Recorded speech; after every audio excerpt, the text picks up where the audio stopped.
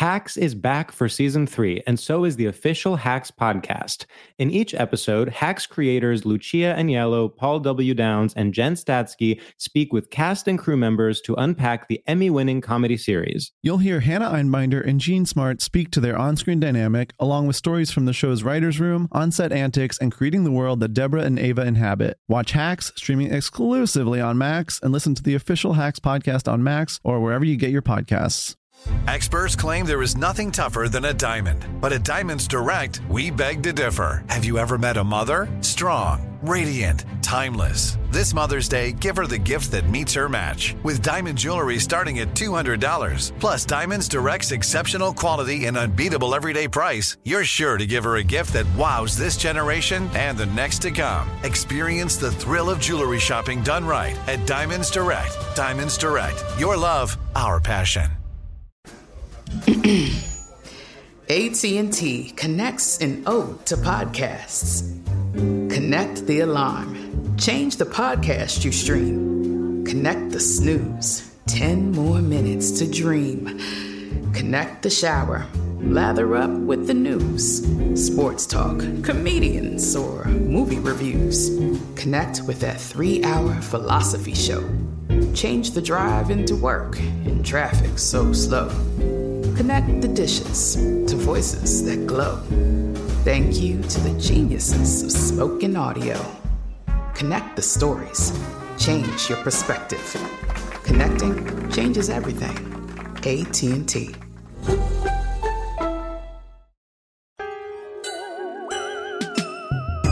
Who amongst us, didn't love Lil Wayne mixtapes? Right. I think No Ceilings was just a metaphor for I think billionaires should exist.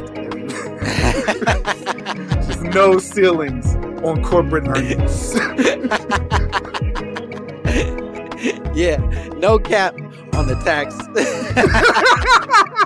No cap on the corporate tax. Yeah, he's making music for Republicans, and our goofy asses are being like, man, I really connect with him. He gets me. He from the streets. Like, nah, this bitch is rich. He don't give a shit about you. The government growing babies.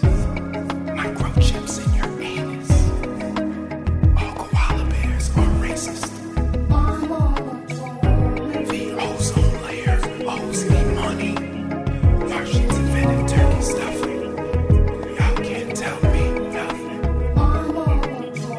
Yeah, there it is. There it is, ladies and gentlemen. Welcome to another spectacular episode of My Mama Told Me, the podcast where we dive deep into the world of Black conspiracy theories, and we finally work to prove that Amari Stoudemire is the only person who can truly bring an end to the Israeli-Palestinian conflict.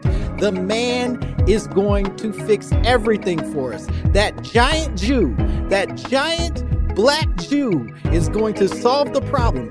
Fuck Jared Kushner. I don't put my faith in Jared Kushner. Jared Kushner can't dunk on a nigga. Amari Stoudemire, now that's the motherfucker that can dunk on racism, on oppression, on the things that separate us as people. I am your host, Langston Kerman. As always, I'm happy to be here. I'm excited. My guest today is somebody I've known since I was a young person, a high schooler, and we grew up doing poetry together. We competed in poetry in Chicago, and now he's gone on to become a very successful poet. And I am an idiot who claims that Amari Stoudemire is going to solve big issues out in the world. He's hilarious, he's smart, he's brilliant. You know his work. He wrote a book called Wild Hundreds. That's amazing. He's got a new book this year called Finna. He's amazing. You're gonna love him. Giving up for my guest, Nate Marshall, everybody. Oh. What's up? I feel like what up, dog? I feel like you ran out of funny niggas, so I'm very happy to be here. I did not run out of funny niggas, but I did feel like, all right, I've been talking to a lot of funny people, but most of them are idiots. It would be nice to talk to somebody who maybe has some perspective out in the world and also is very funny. Oh, dear God. This could be rough. Here we go. Extravagant. You're an author, man. You gotta know something more than I do. You've certainly read your own book, which is more books than I've read total. This is a lie. Yo, y'all don't know this. This motherfucker has a master's in poetry. Yeah. He's a liar. And you know that that's the scam as well as I do. But hell yeah, we're all celebrating. I'm very excited that you're here. You came with a conspiracy theory that is one that I feel like I had heard as a kid, but had not put any real thought into. I think in part because I think I just didn't want it to be true. But you said, and I want to make sure that I get this right because some of it is a wording that I put on it more than the wording that you gave me. But you said, my mama told me Timberland is owned and operated by the KKK. Yeah, man. The Klan owns Timberland. Facts. Take it to the bank. Yeah, the Klan owns Timberland, and and they're using the logo as an emblem of hanging people from trees. That's it. Stay woke. Stay woke. Tell me more. Dig me into this. Okay, so first off, I think as a kid, I wanted this to be true because I didn't have no motherfucking money and I couldn't actually have Timbs. And, so like, I think I was woke before that was the word for it. Yeah. Like I remember being in like kindergarten and being like, I'm not wearing Nikes because I heard they have sweatshops and shit. Right. Now, bear in mind, like all of our stuff more or less is like made in sweatshops. Yeah, it's a different kind of sweatshop, perhaps, but it's all being made by somebody who is not being paid the right amount for the work that they're doing. Absolutely. And so like that was me, right? I was like, I'm not wearing Nikes, which I don't even know what made me say that because like we shopped at Payless, so it wasn't like Nikes were really on the menu to begin with. But I heard this about Tim's and I was like, cool. Yeah. I can cross off another thing I can't afford on the list. Sure. You're like, good. I'll stick with these Wolverine boots. I don't need Timberland. These are perfect for me. These not racist Wolverine. Yeah, these lugs. Birdman, you've never hurt anybody. Thank you for your lugs that you gave me. Right. That's why Lil Wayne kissed him. Yeah. Right. Birdman only gives out kisses. He's not a part of the KKK. Okay. Let me ask you this. Where did you first hear it? Do you remember the place or the person that first offered this theory to you? I don't exactly, but I want to say, even if this wasn't the place, this is like the energy that it had. I love that. My barber, when I was a kid, who like, I remember he like gave me a Zen Buddhism book that I maybe still have somewhere. And he was like, you're probably not going to understand this, but here you go. He was like, this is too... And I remember he would just like say incendiary things. Like one time, people almost got into a fight with him because he like stepped in the middle of the barbershop and was like, yo, fuck God. Whoa. Yeah, he was like that dude, right? That's big in a black... That's what I'm saying. He was that guy. And I remember like there was a point when like right around when I hit puberty, when I transitioned, I had another barber earlier and I transitioned to him being like my main guy. And he was always like dropping gems. And so this it was after he said fuck God that you were like, I gotta be with this dude more often. He's killing it. I like what he's saying. Absolutely. Hey, look, I don't know. I liked it because he was just committed to chaos. And I appreciated that. I want to hear more about it. So what was the motivation? Were you there and like, was there a clear like line of thinking, or was it just like y'all niggas in here looking like you praying in your heads and I want to fuck that up? No, it's just like Saturday day, like barbershop banter, like Soul Train has gone off and now like niggas are bored. So you got to just start a pot. Yeah. I get that. You do need a catalyst. You need a person who's willing to start the mess of it all. And like, good for him for being willing to be that person. And I agree. I think this Timberland secret KKK connection has that barbershop energy where it's just like, yeah, of course you're gonna start doing math that ain't math. You're gonna make connections that aren't really connections. Right. Or are they? Or are they? Thank you for saying that. Honestly, That's how they get you. that's how they get you, because here I am sitting here pretending to have already proven and concluded that they're not connected, and when in fact they very well could be. Look, all I'm saying is it that crazy to believe that like evil white people own a thing? Evil white people own most things, arguably. This is, that's just how I live my life. I realized this. I was talking to my homie the other day, and I realized like I have like the one maxim that has never proven me wrong in life is that white folks is crazy. Yes. Okay. I hear that. That feels 100% true. And to the larger or really more specific point in what you're saying is that at the end of almost every form of ownership is a crazy white person. So whether or not I can directly say this is the Ku Klux Klan is a different conversation. But if it's a crazy white person. Yeah, definitely that owns Timberland. Yeah, that's it. Easy. Like I believe that with my whole heart. Sure. I believe that like little children believe in Santa Claus. Yeah. This is my nigga Christmas. Like I got you. I love that. Let me ask you this. Are you in any way an owner of a pair of Timberlands now? Do you have Tims? Have you had Tims since this? Absolutely. Revelation? They're a great shoe. They're iconic. Look, they look so cool, man. You see, when I went to college on like a bunch of scholarships. And so I was getting refund checks, and it was the most money I'd ever seen in my life. Mm-hmm. And the first thing I did was I bought Tims. I bought these Pumas with the Chicago skyline on them. Sure. And like a bunch of like Levi's that just cuz. It was just like, yeah, go crazy. That's totally fair. And I love that you spend your whole childhood being like, this thing is racist. There's racist, insidious shit happening here. And you're like, I got to get me some of them racist shoes. Them racist shoes, they're just built better than these regular old respectful shoes that are filled with love and decency. Don't nobody want civil rights boots?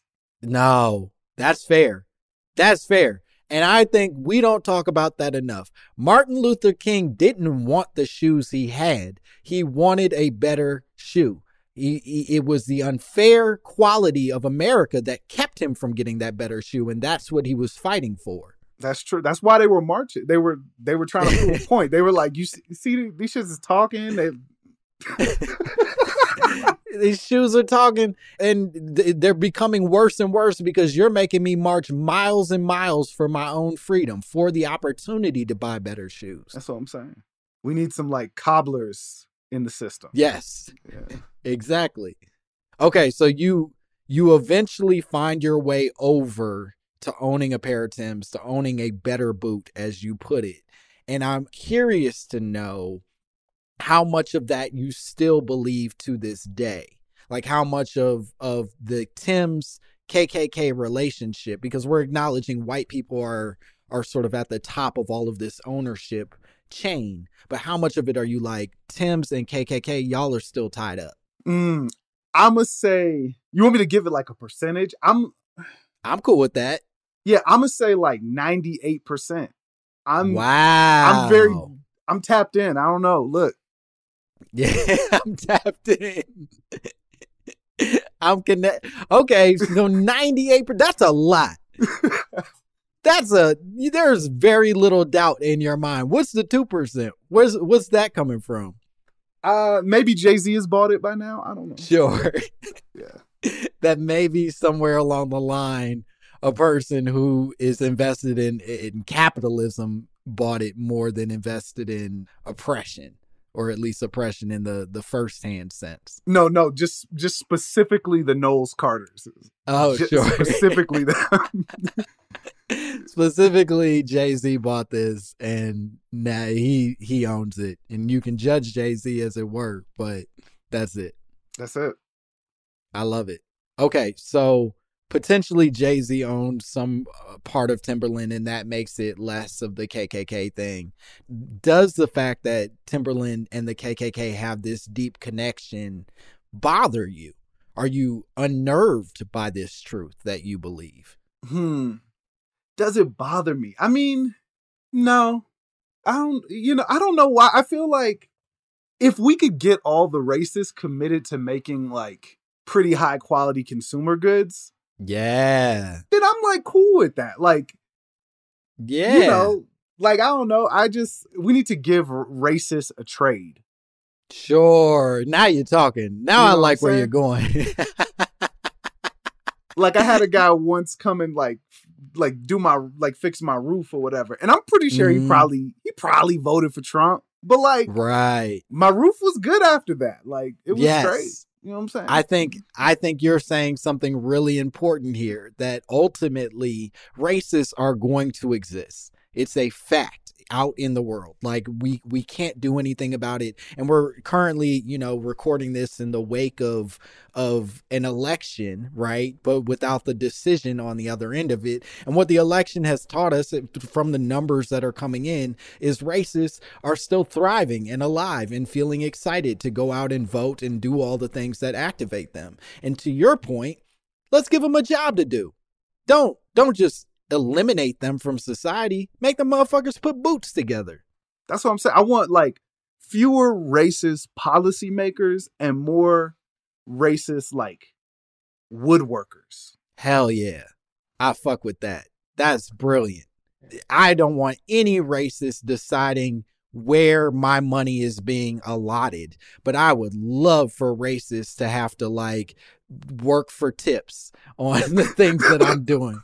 You service work, just doing the shit that I don't want to do or know how to do because my hands are stupid and built for podcasts. Right. I want a racist just taking my order at Chipotle. Just hell yeah. Give me some queso, Nick.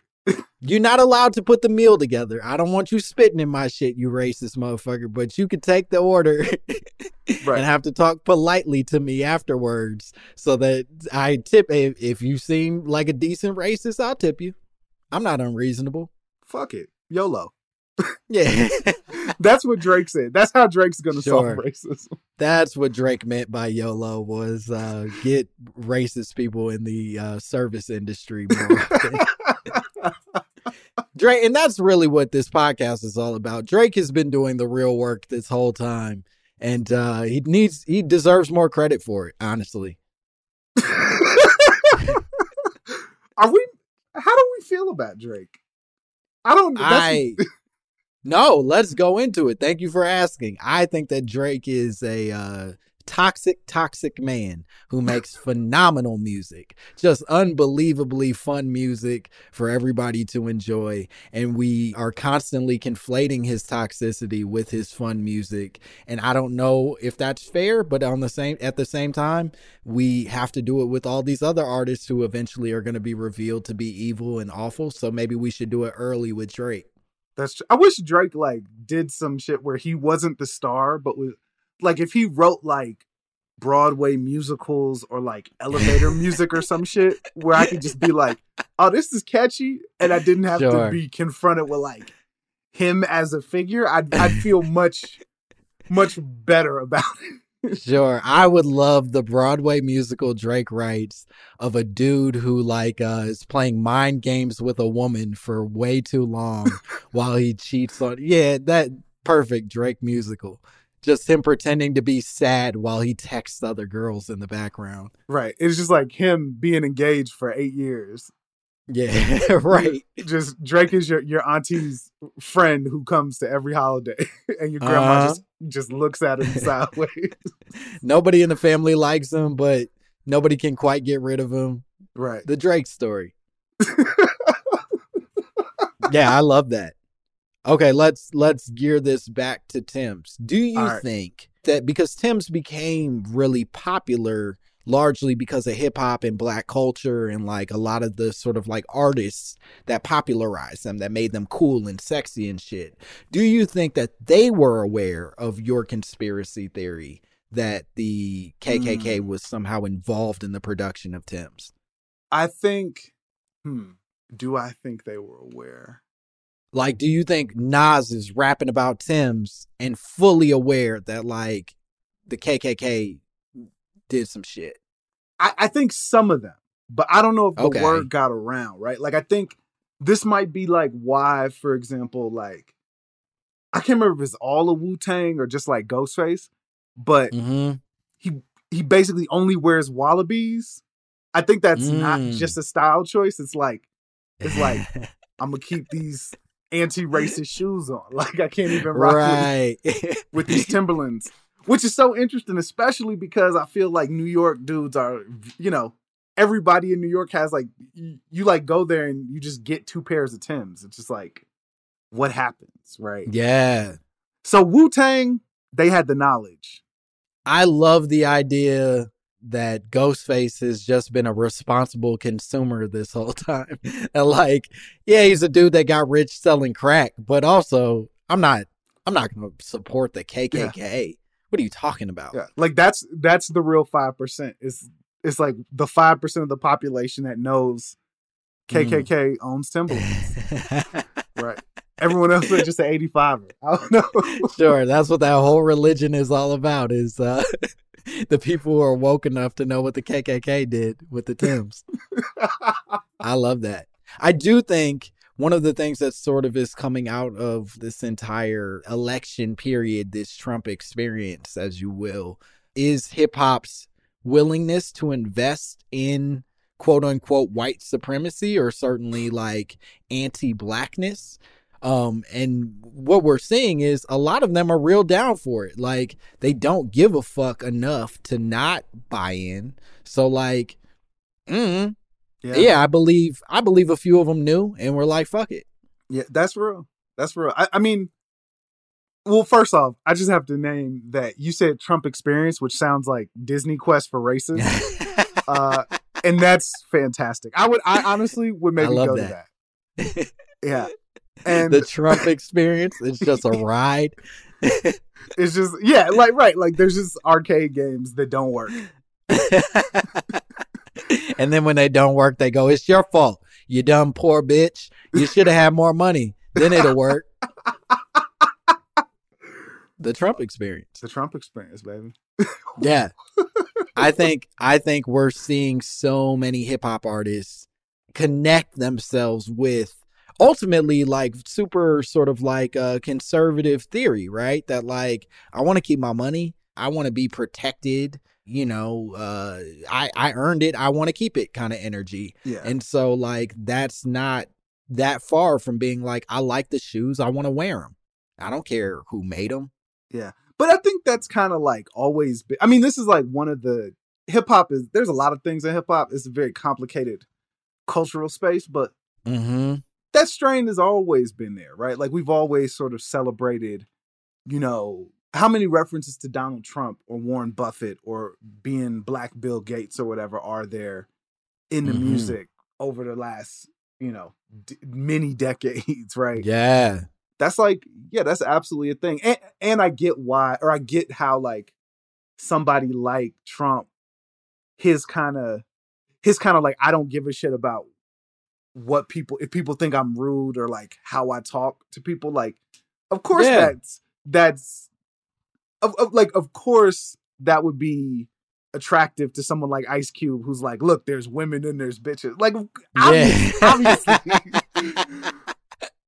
Yeah, it's I think to your point, their language isn't that different. It's just the way that they choose to express themselves is the difference. And people were presuming for the longest that black meant liberal, or black meant hip hop meant like being on the side of sort of like the oppressed. And it doesn't. It just means a nigga rapping. And sometimes niggas rap about mean, awful things, and they kind of mean it when they do. Yeah. This is another thing too that we got to think about with like all the, especially like all the sort of 90s and 2000s all-stars that Trump like trotted out for his goofy ass plan, is like all these dudes have had money way longer than they didn't have money. Yes, 100%. Yes, and to that point, they have connected and built relationships that are so far from the money that they didn't have at this point that not having money is an unfamiliar idea. That like you literally don't know any broke people and you ain't been broke in so long. What the fuck do I have to talk about with y'all? Right. And like, particularly I'm thinking of those two dudes, right? Like they're some of the rare kinds of rappers who actually have made enough money in their careers to conceivably like pull everyone else around them who they care about, like their families or whatever, into that same space, right? Yep. So it's not even necessarily like they go back to their hood. Like, you know, I'm a college professor. I'm not rich, but I do okay. Yeah. I'm fine. Right. I like own a house, but like if I want to go visit my family, they're still in the same motherfucking place I left them. Cause I don't have money. You can't like fix that. Yeah. I can't fix that. Right. You can't do anything for them. And I think that's exactly right. And I think the even scarier part, if we're really following that chain of fixing things or separating yourself, they also are two examples of people who went on to get a white institution's higher education. Right. So like in hip hop, a bunch of rappers pretend not to be smarter than they are, but these two dudes actually like went and got fucking like master's degrees and like bachelor's degrees and that whole thing. And I think part of that is them beginning to separate themselves from their poverty. It's them like moving away from all the things that connected them from brokenness, and they ain't going back no matter who's in charge of it. No, sure. And I don't fault someone for not wanting to be broke or not wanting to struggle. Like that's 100%. That's a human experience. That's a very human emotion. But them niggas some coons. I don't know. That's not even a joke. I don't even have anything funny to say about that. That's just it's some coon shit. Look, man. I love it. I think there's no better way to throw to a commercial break. We're gonna take a break. We'll be back with more Nate Marshall and more My Mama Told Me. Hacks is back for season 3, and so is the official Hacks podcast. In each episode, Hacks creators Lucia Aniello, Paul W. Downs, and Jen Statsky speak with cast and crew members to unpack the Emmy-winning comedy series.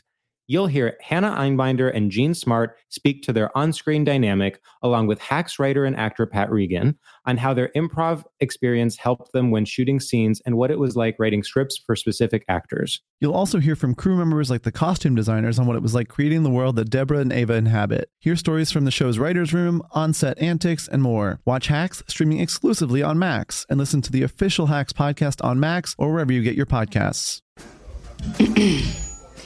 AT&T connects an ode to podcasts. Connect the alarm. Change the podcast you stream. Connect the snooze. 10 more minutes to dream. Connect the shower. Lather up with the news. Sports talk, comedians, or movie reviews. Connect with that 3-hour philosophy show. Change the drive into work in traffic so slow. Connect the dishes to voices that glow. Thank you to the geniuses of spoken audio. Connect the stories. Change your perspective. Connecting changes everything. AT&T. Tired of restless nights? Meet Leesa, the sleep experts. Here at Leesa, we know that good sleep is essential for mental, physical, and emotional health. That's why their mattresses are made for exceptional comfort and support, catering to every sleep need. Check out Leesa's Sapira Hybrid Mattress, named Best Hybrid Mattress 5 years running.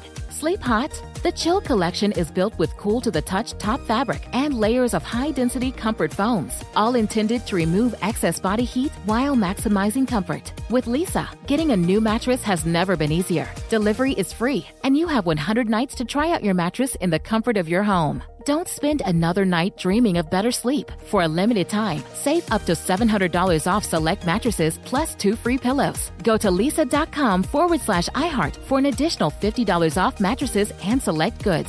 That's LEESA.com/iHeart. Exclusions apply. See leesa.com for more details.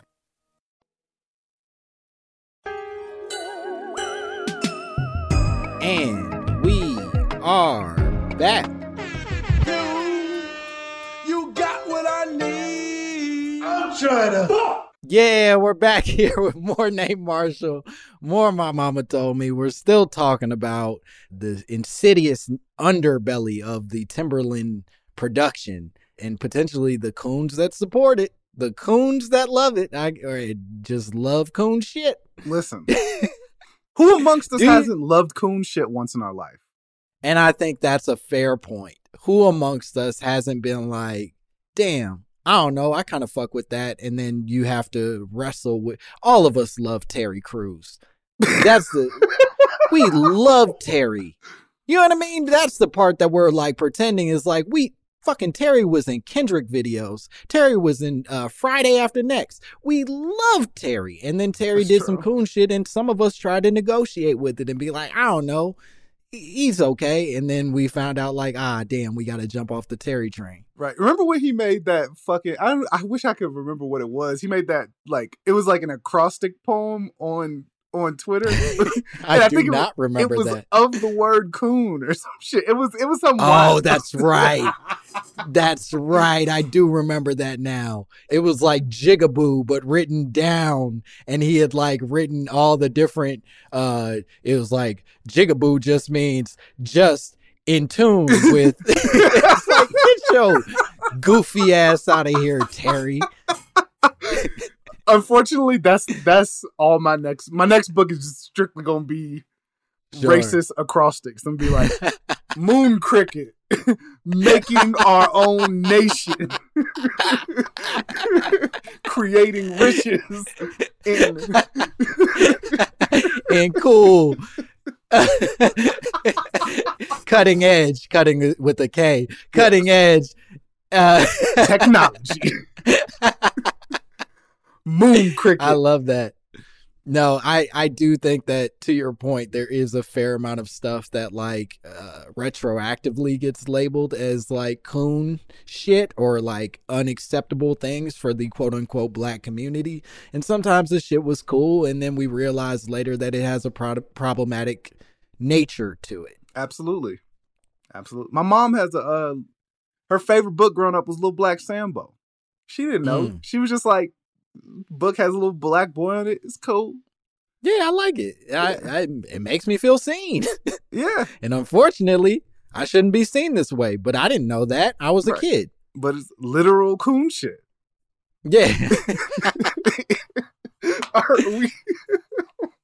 Let's talk Timbs. Let's talk Timbs. Okay. Here's one of the things that I discovered in my research about this Timberland controversy is that Timberland claims to have zero connection to the KKK, right? Absolutely zero connection to the KKK. And it was in fact founded by a dude named Nathan Swartz in 1952. And you guessed it, he's a Jewish guy. And so his whole point is, what connection would I possibly gain or what would be the reasoning in me connecting with the KKK? He said it's a completely absurd suggestion and there's no validity to it. Okay, now here's where it gets exciting. The reality is that conspiracy theory actually came from a poem. It's a miracle, if you will, that you came to us with this because you are a fantastic poet. But the conspiracy itself came from a poem that was being spread around in March of 1999 all over the internet, and it was being attributed to Maya Angelou.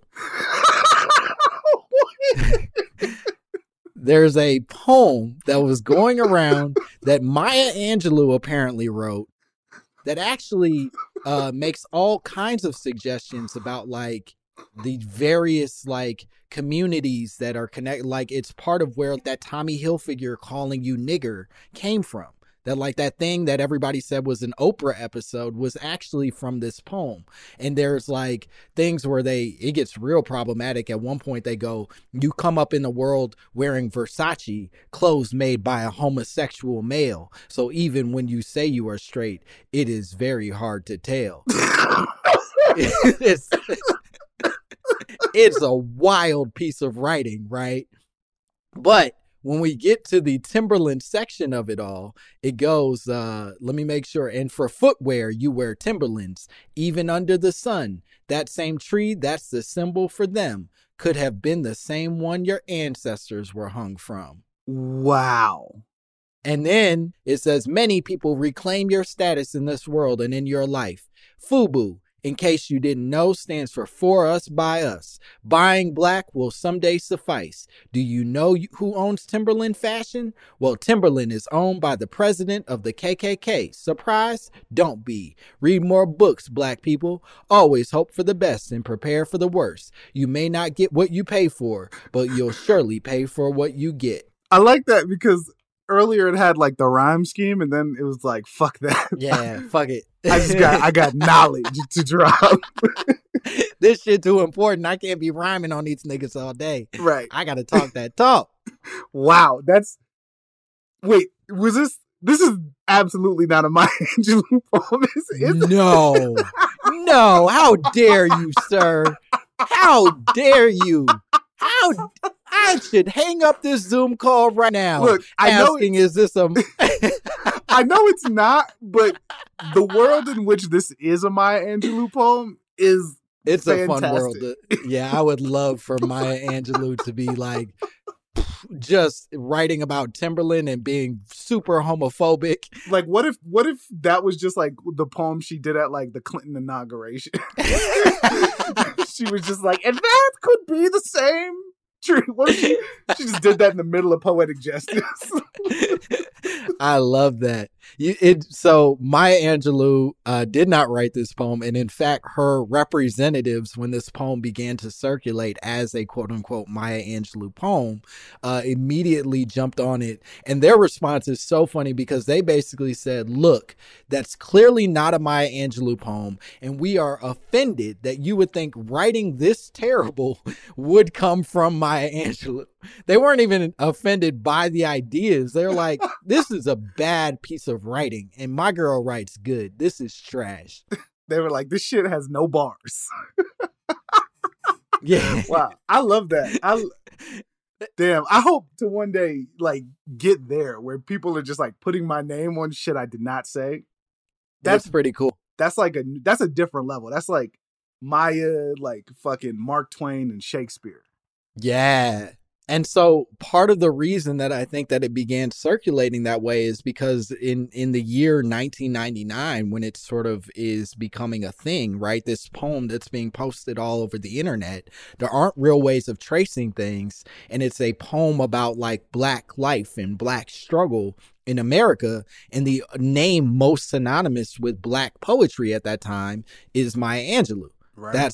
That's who you would go to for this information. So it became almost like a weird game of telephone, if you will. Right. Damn. I know why the Cage Bird sings. Because you niggas are wearing like Burberry. Like what? What an incredible line of logic. It's wild. So this happens, and then it starts to kind of snowball, right? That after we start seeing this poem circulating on the internet, then there's this quote that gets attributed to the CEO of Timberland. And at this point, they're not naming the CEO, but they're on this site called Naha Daily Report. They posted that basically quote saying, Timberland's new appointed CEO lost it at a earnings press conference and revealed that he'd rather not see blacks and Latinos in his boots during the summertime, admitting that it's just tacky to wear boots in the summer. They're work boots, but let's be honest, they don't like work, is what he was supposed to have said. Wow. Oh my God. I wish this was all very true. Wow. I want this Netflix documentary. God damn it. Wow. Wow. So many New York motherfuckers I know would just be deeply hurt and offended by such a statement. Because all they do is wear boots in the summer. Right. Not only are you telling me I don't work, but also you're discrediting my entire fashion, my entire sense of self when you say shit like that. Yeah. So it gets even more fascinating because this site, Naha Daily Report, apparently it's no longer a website, or at least not a very high functioning one, but Naha Daily Report was a predecessor to The Onion. That it was meant to be like a ironic website where they make jokes and shit. But as you can clearly see, that's not a good fucking joke. That's just a fake thing you put on the internet and like cause chaos and dissension amongst the community. Damn. Wow. But is this a joke, or is this like the joke that's true? Because keep talking. I'm just saying this doesn't seem untrue to me. I don't know. Like, yes, sure. Yes, okay. The founder was Jewish. Yep. That's true. But presumably, right? This founder, he had business partners. He had other people in the business. There probably weren't, many black folks, if any, any Puerto Ricans or Mexicans, Asian folks. It was a bunch of white people. And so it just, chances are, there was somebody in there who was clanning it up.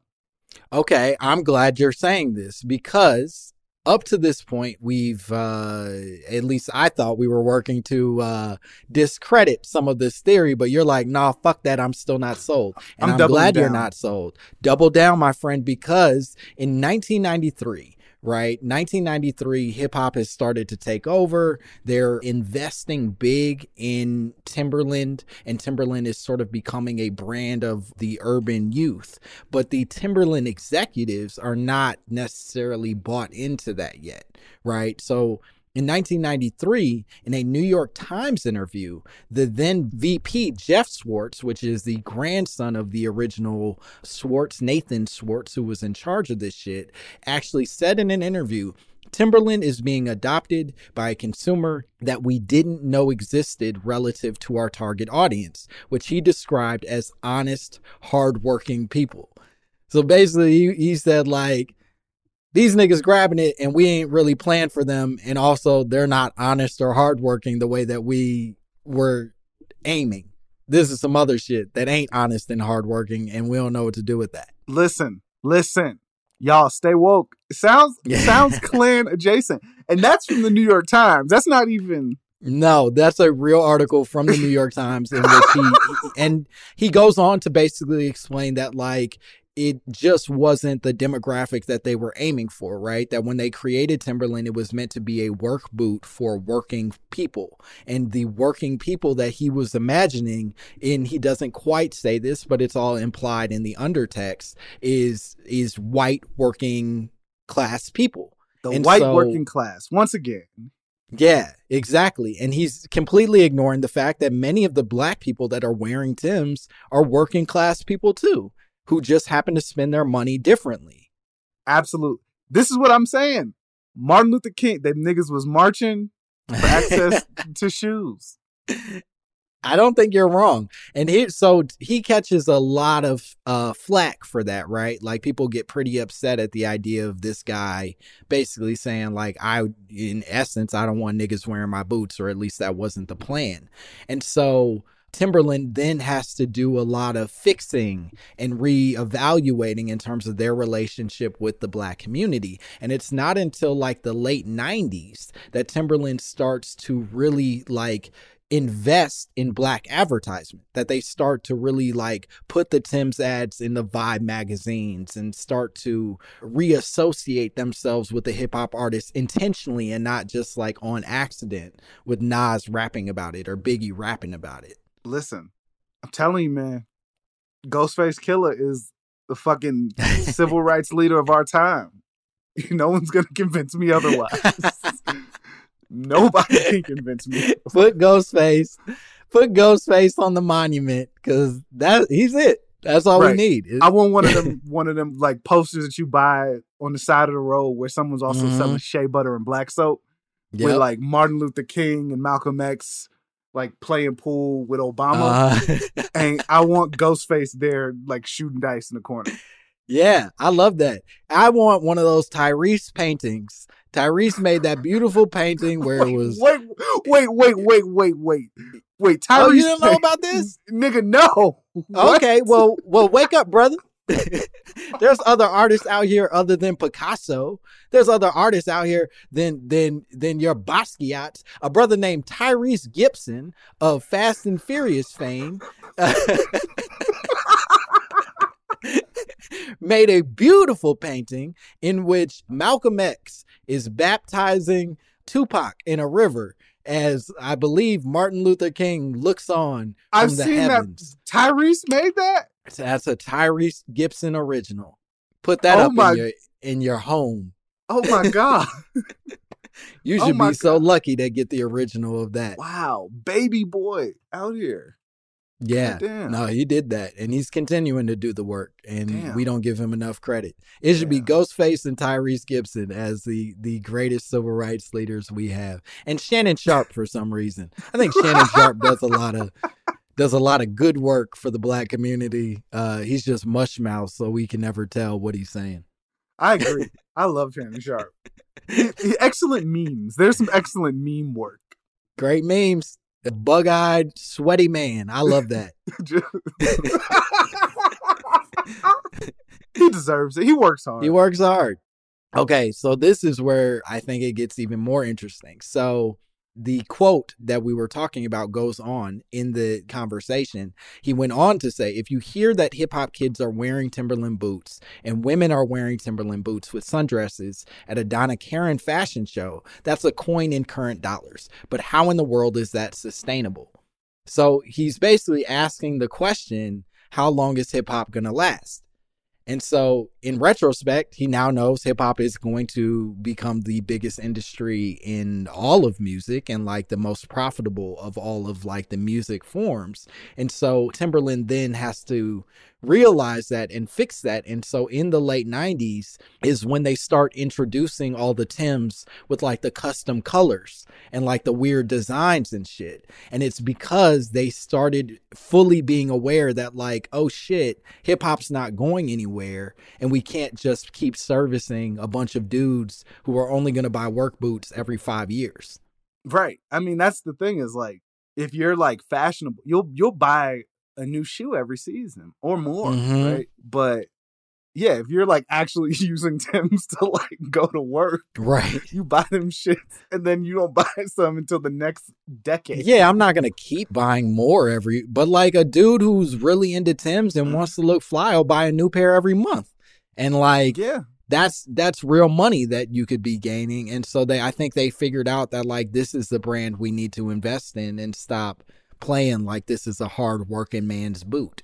Yeah. You know, unfortunately, maybe the most expensive shoe I ever bought in my life was like a Timberland streetwear mashup in college. Sure. One of them Supreme type energies of like, yeah, it was, we're linking. Them shits were cold. Yeah. They were like very high and they had this like, they were like gray suede. Yeah. Them shits felt like walking on baby seals. Sure. Oh but damn, wow, that's you really like actually researched things. Yeah, no, I take my time with it. So Timberland, after this this debacle, if you will, this issue with offending the Black community or offending the hip hop community, then sort of like tries to rebrand itself as like a cool brand that deals in respectable politics and doesn't, looks out for the community, even though they're $1 billion industry and probably do horrible things and whatever. But in 2010, Timberland once again gets in trouble, not with the Black community this time, but Greenpeace comes after them because they claim that Timberland has a bunch of connections with deforestation in Brazil, that like they are responsible for farmers who are cutting down massive amounts of the rainforest so that they can basically set up cattle farms and then sell Timberland back the cowhide. Damn. You know what? I'm going to fuck you up real quick. Okay, hold on. You about to talk that talk? Because I'll let you talk that talk.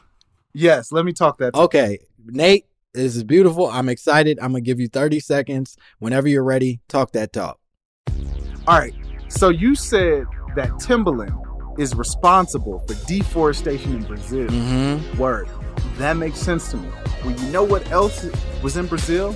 The majority of the slaves in the transatlantic slave trade. Whoa. Listen, right?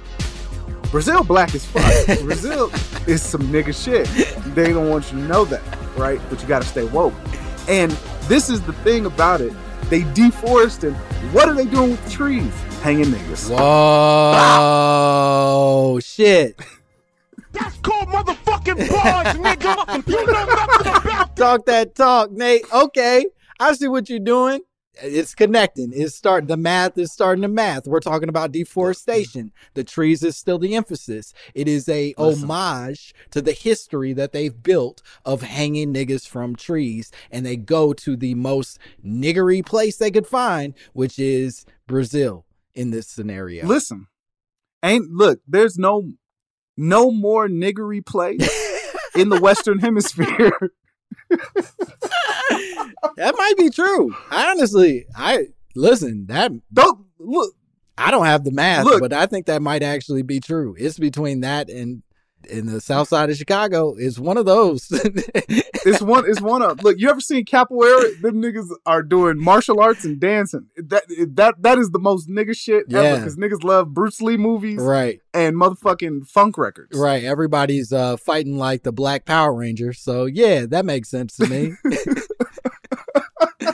That makes perfect sense to me. Now, it is worth noting, and your talk was exceptional, but it is worth noting that Timberland actually said that only 7% of their cattle comes from Brazil, and then immediately after was like, we'll just stop so that y'all don't have to claim that we did that anymore. And they have also like gone out of their way to be anti-racist when like a French fashion label, APC, their CEO came out in the middle of a big conference and basically like went on stage and said, I want to make sure I have this right. He says, I call this one look Last Niggas in Paris. This is a white man. Why? Because it's the sweet spot when the hood meets Bertolucci's movie Last Tango in Paris. So that's Last Niggas in Paris and Last Niggas in Paris after an awkward pause. And then he goes, oh, I'm glad some people laughed at me. Yes, I mean, it's nice to play with the strong signifiers. The Timberland here is a very strong ghetto signifier. In the ghetto, it is all the Timberlands, all the big chain. Not all the same time, never. It's bad taste. So we designed Timberlands with Timberlands. Wait, it's bad taste. It's bad taste. I love that because now I'm just imagining like a thugged out nigga like imagine like 2 Chainz like putting on his chains and then like about to like put like the 3rd chain on and just be like, it's bad. That's taste. bad taste. Just put that shit back. I got on my Timbs and 3 chains. Get the fuck out of here. I'm not unreasonable. That's bad taste. So Timberland hears this guy go on this weird fucking French rant. Wow. And then they like, hey, we can't work with you anymore. And they were celebrated as heroes for cutting that relationship. Damn. Ghetto Signifier is the name of my next rap album. That I hope shit is so. great. Wow. Honestly, I love like, I know that was a racist like little thing that he just said. Yeah. And I agree. But wow, it was just so good. Yeah. Like, no, he was spitting. And I didn't like what he was spitting. But bars is bars. You know what I mean? Like, you got to talk that talk. Yeah, let him shine. Let him finish his sentence. Then you deal with the emotional feelings afterwards. But nah, fuck that. Let him go off. I think, damn, this is how like Tekashi 6ix9ine fans must feel. Mm-hmm.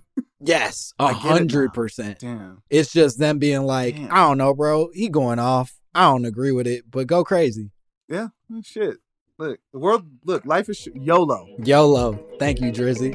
We're going to take one more break, and we'll be back with more Nate Marshall and more My Mama Told Me.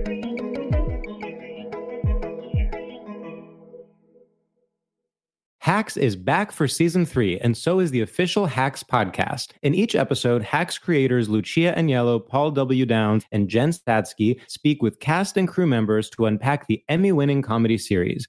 you'll hear Hannah Einbinder and Jean Smart speak to their on-screen dynamic, along with Hacks writer and actor Pat Regan, on how their improv experience helped them when shooting scenes and what it was like writing scripts for specific actors. You'll also hear from crew members like the costume designers on what it was like creating the world that Deborah and Ava inhabit. Hear stories from the show's writer's room, on-set antics, and more. Watch Hacks streaming exclusively on Max, and listen to the official Hacks podcast on Max or wherever you get your podcasts.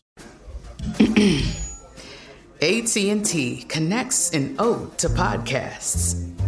Connect the alarm. Change the podcast you stream. Connect the snooze. 10 more minutes to dream. Connect the shower. Lather up with the news. Sports talk, comedians, or movie reviews. Connect with that 3-hour philosophy show. Change the drive into work in traffic so slow. Connect the dishes to voices that glow. Thank you to the geniuses of spoken audio. Connect the stories. Change your perspective. Connecting changes everything. AT&T. Good sleep should come naturally, and with the new Natural Hybrid mattress, it can. A collaboration between award-winning mattress brand Leesa and home design favorite West Elm, the Natural Hybrid is the culmination of these two companies' shared values: premium materials, meticulous craftsmanship, and sustainable practices. Made with natural latex, responsibly sourced natural wool, and environmentally safe foams, the Natural Hybrid elevates your sleep sanctuary, indulges your senses, and supports a greener tomorrow. Plus, when you purchase the Natural Hybrid, you're also helping fuel Leesa's work with shelters and those in need. Since 2015, Leesa has donated more than 40,000 mattresses to ensure children and families have a safe place to sleep. Don't put off a good night's sleep any longer. Get a Leesa mattress today for a sound sleep tonight. Visit leesa.com/iHeart. That's LEESA.com/iHeart.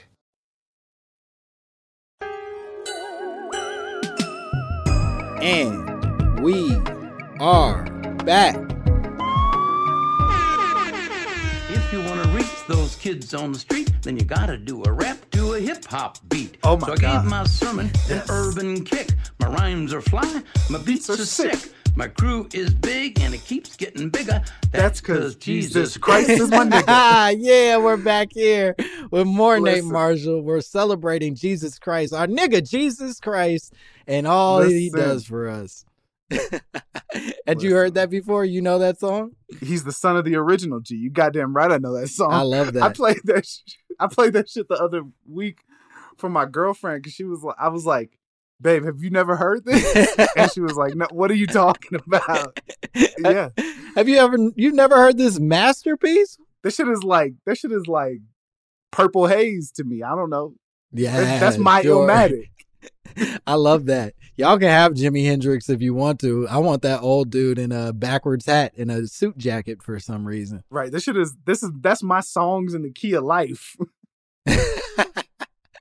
I have a fun game for us to play, and it's a game called Make That Brand Racist. Love that chicken from Popeyes. It's a very fun game where I will introduce to you, much in the way that we are unpacking the Timberland logo and potentially connecting it to the KKK and hanging people from trees, I am going to introduce to you other logos that potentially might have something insidious in their imagery. And what I would love for you to do is just unpack it. Help me find the racist elements of whatever this is. That work for you? Perfect. I love finding the racism. Love finding the racism. Great. So the first logo, and I'm going to describe them all. I'm not even going to show them to you. They're all ones that you're familiar with, I'm sure. And if you need to look them up, you absolutely can. But the first logo is the polo logo. The man on the horse swinging the polo stick, the polo logo. What's racist in there? Okay. All right. So I was watching The Godfather the other day, right? In The Godfather, the like big movie executive, he has this beautiful horse that he loves. Yep. There's a point where the horse gets like fucking killed. The head is chopped off and left in a dude's bed. Yes. It's like a threat. But you know who was taking care of the horses? Niggas. That's the only black people in the fucking Godfather. It's the motherfucker who's taking care of the horses. It's the only one. So, okay, hell yeah. It's racist because niggas took care of the horses, sure, but couldn't ride the horses. Also, did you know? And this is actually a true fact. A bunch of the motherfuckers who used to win the Kentucky Derby were black, and black people were winning so much they had to ban niggas. They banned niggas in like the early 20th century. Whoa! Because niggas well, that's how they get you. That's how they get you. The shit was like the fucking NBA. It was just everybody was black. Swear to God. Whoa, I didn't know that. Okay, there's a few things to unpack in that statement because number one, I love the fact that yes, the black people who took care of that horse should be in the logo as well. They should be like posing next to the horse, like posted up, like, yeah, that's my horse. I brushed his tail. Right. I made him look fly. And it's not just the dude who's swinging the polo mallet that gets to be celebrated. It's some niggas that worked hard on it. But then, holy shit, I had no idea that black people were banned from horse racing. That's nuts. Yeah, that shit is true.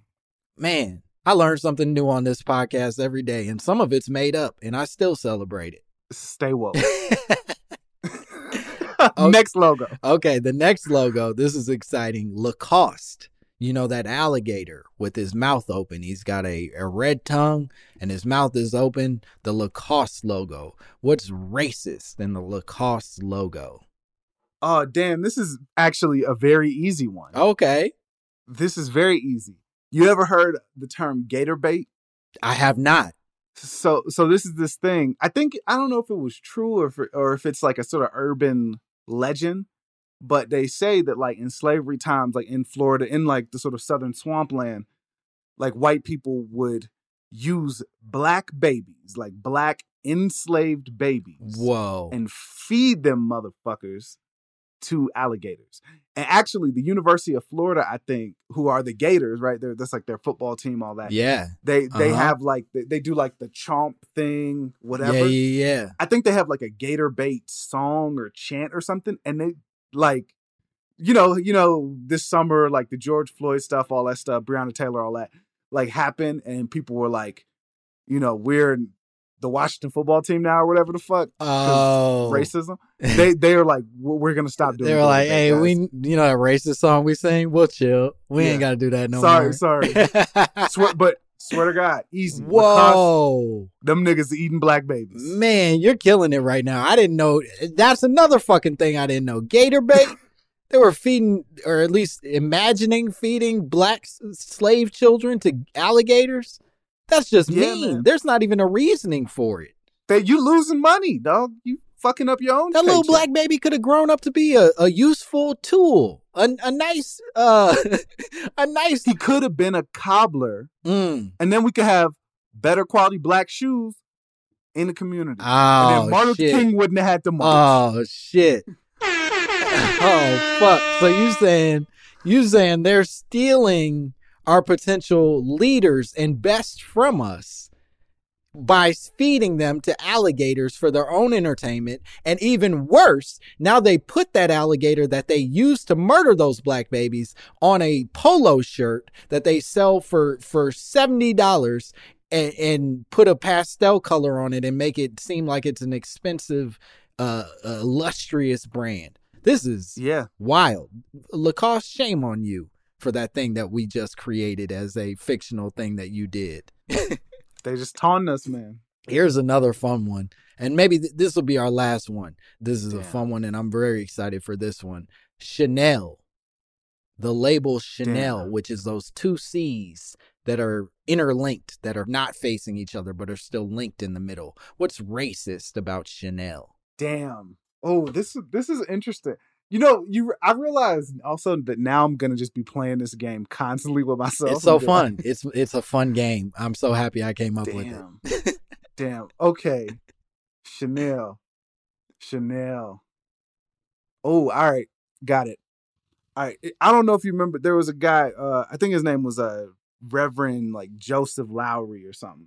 He gave the benediction at Obama's first inauguration. Mm-hmm. But there was this point where he was like, where he started saying this sort of little chant. It was like, you know, if you brown, stick around. If you black, stay back. If you white, you all right.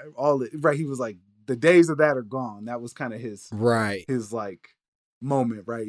Where motherfuckers were like, oh, that nigga spitting. Yeah. But I think that the Chanel logo is a visual metaphor for if you black, get back. Because it's like the C, which stands for colored, like walking towards you. But then there's another C that's like, nah, you gotta go back.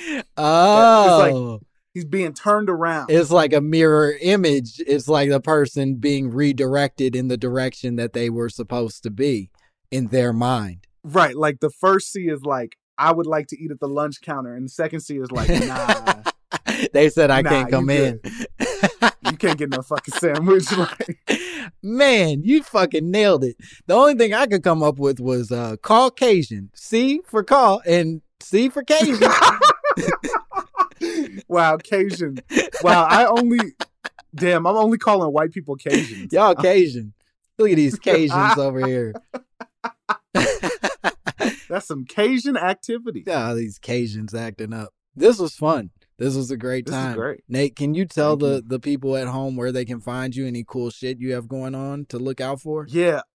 What do y'all need to know? I don't know. I'm on Twitter. I tweet about poems and shit that makes me laugh. Yeah. And I'm at Illuminate Mics, MICS, all one word, on there.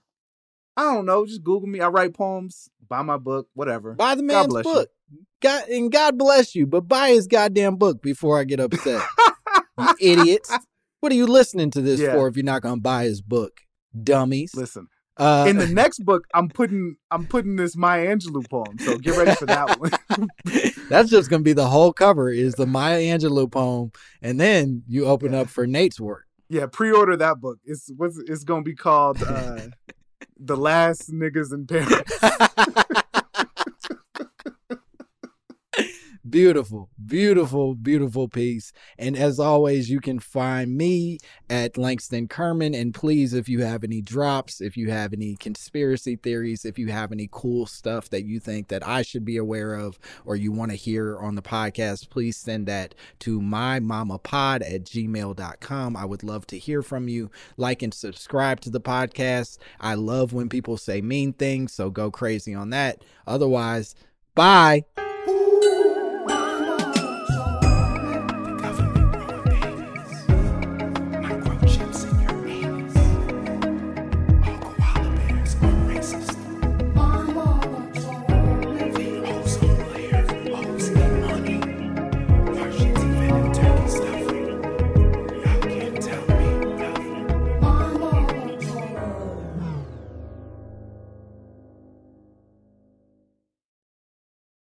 There are some things that are too good to keep a secret. Like how your Amex Platinum card helps you have the perfect trip. I'd like to check into the Centurion Lounge. Or how it seems like you always get those hard-to-snag tables. Ooh, yum. And how you get the most out of select can't-miss events. With access to the Centurion Lounge, Resi Priority Notified, and Amex card member benefits at select events, you'll have to share. That's the powerful backing of American Express. Terms apply. Learn more at americanexpress.com/withAmex. Are you spending more time in your basement now that it's your rec room, office, kids' playroom, or home gym? Well, you need to ventilate those spaces to remove stagnant, musty air. For over 20 years, the Easy Breathe ventilation system exchanges dirty, damp air for cleaner, drier, healthier air. Take charge of your indoor air with your own Easy Breathe ventilation system. You can get it installed, or DIY kits are available. Just call 866-822-7328 or visit takechargeofyourair.com and receive 20% off today. You deserve a moment to yourself every single day. And a delicious bite of a Keebler Sandies can give you that comforting pause. Because there's nothing like a weekend pause with the melt-in-your-mouth magic of a Keebler Sandies. This magic is baked into simple shortbread cookies by Ernie and the Keebler Elves. So as life continues to fly by, make the most of your me moment. Take a pause and enjoy a Keebler Sandies.